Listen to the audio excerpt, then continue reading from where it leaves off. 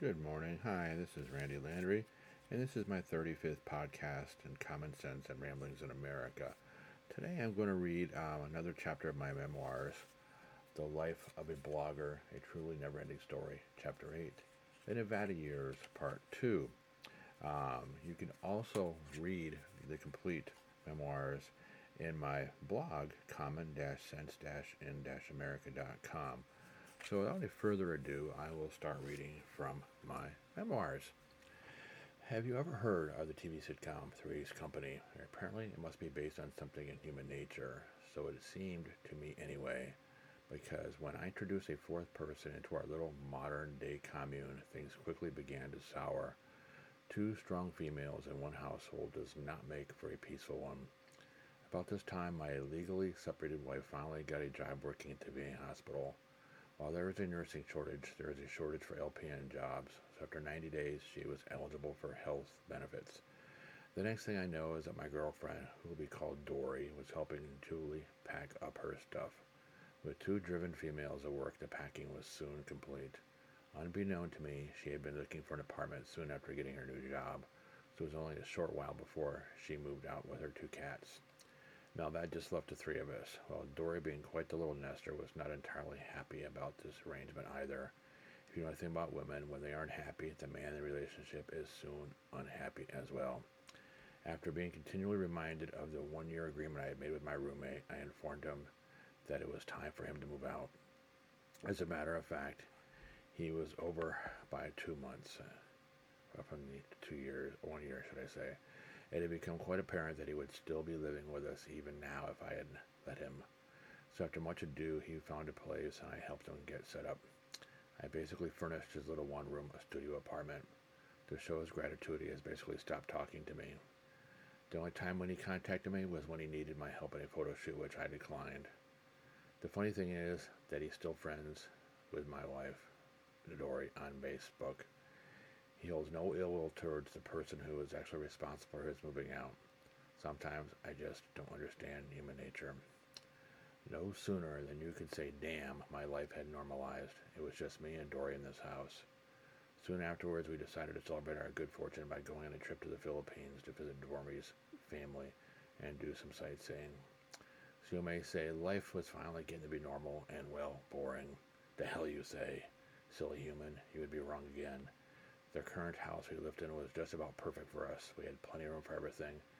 It was the first time I had room since short selling my house to have my pool table set up. We had room to store both my boat and my utility trailer, and we had an absolutely stellar view of the strip. Sunsets and sunrises were absolutely spectacular. Frankly, I would have loved to have bought that house. When I rented the house, I had signed a 2-year lease. When the lease was up, I contacted the homeowner about renewing the lease. After the second failed attempt, I simply put it out of my mind. Because what landlord in their right mind gets rid of a renter who always pays on time and is no hassle? Well, there must be one of the mysteries of the universe, because that is precisely what happened. After living there 3 years with no issues, almost immediately upon getting back from our trip, and in July, the hottest month of the year, I got a 30-day notice stating that I had to move out. First of all, we had just got back from a 3-week trip to Hong Kong and the Philippines. We had no cash reserve left.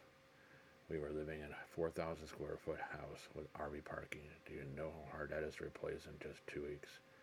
We did find a house in the allotted time, and I might add it was even nicer than the house I currently was living in, and it was less than 2 miles from work. It had a 4-car, holy shit garage.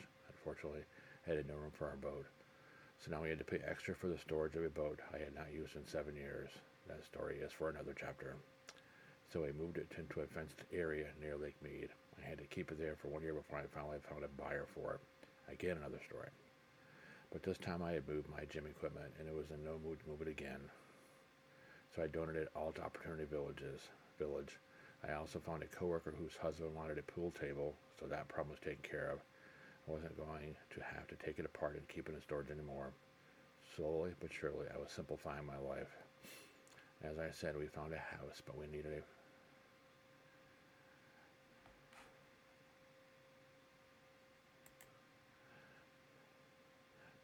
first and last month's rent, so I humbled myself and borrowed the money from my sister. Once we finished up moving, I was able to pick up overtime, and I had her paid off in a couple of months. So now we had the house rented and we had just 2 weeks to move. I had gone through my garage and got rid of all the junk that I had collected that would be of no use to me. We had, of course, been packing since we got our notice. Since my schedule was already made, I had to work around it, and we didn't give me a lot of time. I was up to my girlfriend and I to do the moving. When we had all left with the bulky furniture and appliances, I rented a large truck with a hydraulic lift and went to Home Depot and hired 2 reputable-looking Mexican day laborers. Though it is true that there are some scammers there, most of them are honest, hard-working people. With the 3 of us working nonstop, we had all the furniture and appliances moved to the new house. Since I had no room for my utility trailer and a hydraulic lift, I gave them to my 2 helpers. They had busted their asses and had been very careful with everything that they moved, so I felt like they had earned it. They just left us the morning of the last day to clean up the house. Dory had been cleaning each room as it was emptied, so we shampooed the carpet in the entrance in the morning. I had made a stipulation that I did not want to see the homeowner in the house in the walkthrough, so his brother acted as a go-between. Everything was satisfactory, so we were eligible for a full refund. You know what that asshole owner did? He made me wait 30 days for my refund just because he could do it. What a prick. Did I tell you that the 2 weeks that we had moved, the average temperature was close to 115 degrees Fahrenheit? Well, it was. Did I also tell you that I developed a ventral hernia from the heavy lifting? Well, I did. Finally, when I could no longer take the pain, I had to have the surgery to repair my hernia. Needless to say, that homeowner is not one of my favorite people. The house we found ourselves in was nearly perfect. The only thing it was missing was a covered patio and an RV parking area. There was one small irritant. Our next-door neighbor had the meanest and biggest dog outside of a Stephen King movie. The first time he jumped against the side gate and started barking, I almost had a heart attack. After a few scares from him, I decided to call his bluff. I went right up to the gate so close that I could even smell his bad breath and started to bark and growl right back at him. You know what? He turned tail and went back into the garage. This happened a few more times, and I always barked and growled right back at him. He actually stopped doing it with me, and it became a game.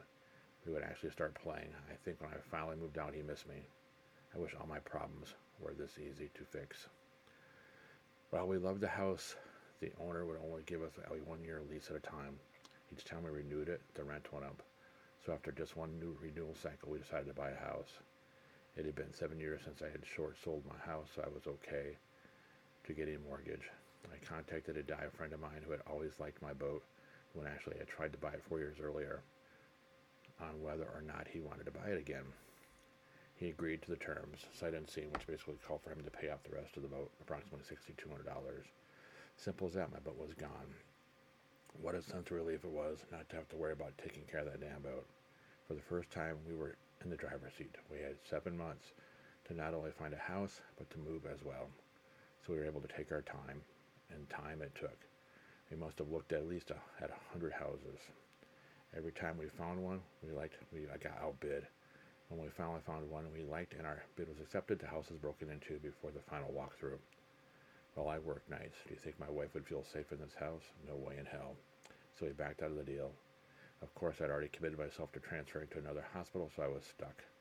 The house we finally found was right in the middle of the 2 hospitals, so I have had to change when I worked. So that extra stressor was unnecessary. So finally we found the house that met our criteria: right price, right location, single story, acceptable size for both house and lot. And best of all, it qualified for the free down payment for a hardship neighborhood. So we got $20,000 free money for the down payment, and as long as we lived in that house for at least 3 years, it was forgiven. Yippee! Wonders never ceased to amaze me. Our proposal was immediately accepted. We knew that we would eventually have to fix the roof since the house was 50 years old, but the house was plenty big enough for us, and the backyard was large enough for Dory to put a garden in. I also had a small area where I could park my small utility trailer that I had bought for the move. When I investigated how much they wanted to move us, just 12 miles, the prices were crazy.